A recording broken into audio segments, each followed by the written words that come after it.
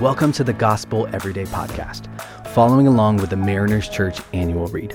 This year, we are reading Knowing God Through the Year by J.I. Packer.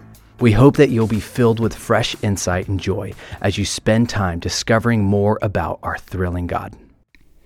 Hello, I'm Rachel Clemmer, and I'll be your host for today as we continue our journey through the annual read.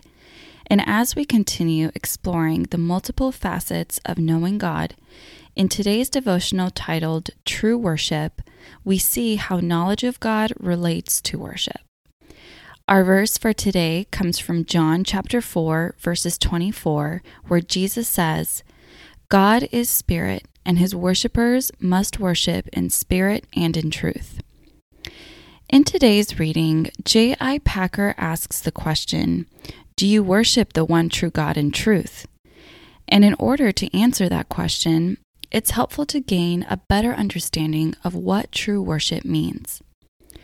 John MacArthur, a well-known American Protestant pastor, in his book titled Worship: The Ultimate Priority, dispels some of the modern misconceptions about worship by emphasizing its true foundation in God's Word. He writes, "Worship is not merely an emotional exercise with God words or musical sounds that induce certain feelings. Worship is certainly not a mystical catharsis of human passion detached from any rational thought or biblical precept. True worship is a response of adoration and praise prompted by truth that God has revealed." In other words, true worship is based on knowing God through His Word. For to know God is to know His grace and His love, His goodness, and a plethora of other characteristics that elicit in us praise.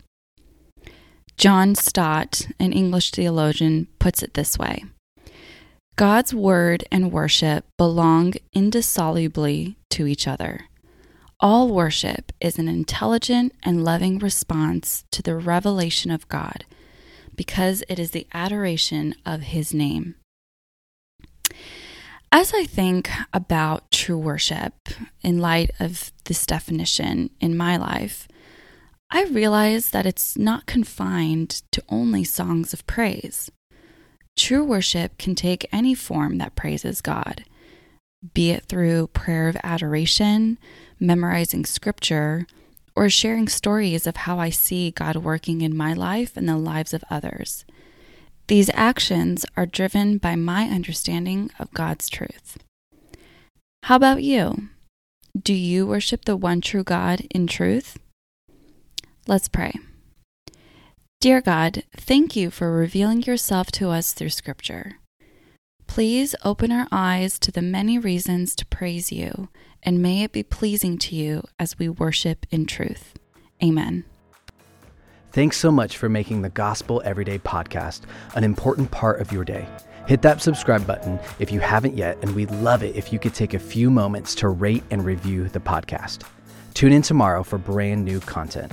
If you'd like more information about Mariners Church, download the Mariners app at your favorite app store or visit marinerschurch.org.